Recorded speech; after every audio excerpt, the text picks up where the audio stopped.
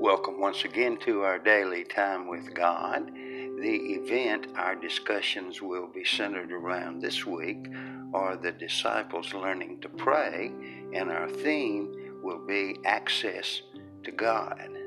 Therefore, our scripture reading for today is taken from Luke 11, verse 9. And I say to you, ask, and it will be given to you. Seek, and you will find. Knock, and it will be open to you.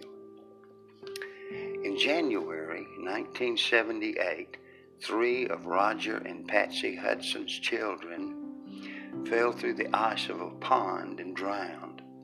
Roger, a truck driver, recalled the agony.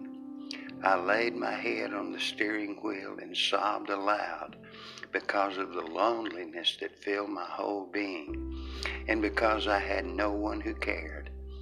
Then, in the emptiness, I became aware of the presence of someone else, someone who wanted to listen to me.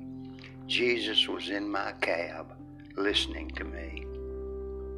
Jesus taught his disciples that God will respond to the needs of his children. The disciples could talk to God directly, and when they knocked, he would open the door. God was not ill with sleeping sickness. He cared about the people and the world he had created. The prayers of Abraham, Moses, David, Hezekiah, and others fill the Old Testament. God has always been there to listen. But the New Testament adds a new dimension to prayer. It emphasizes our relationship with all three members of the Godhead. God does not have an answering machine, but Jesus screens all his calls. No one talks to the Father without going through the Son first. The Holy Spirit, like a trusted friend, whispers in our ear just the right words. And we grow in our relationship with Jesus Christ. We learn God's direct number and dial with confidence. As we rely on the Holy Spirit and make his words ours, we stop stuttering and boldly tell God the intimate details of our lives. Our highest privilege is to talk to God.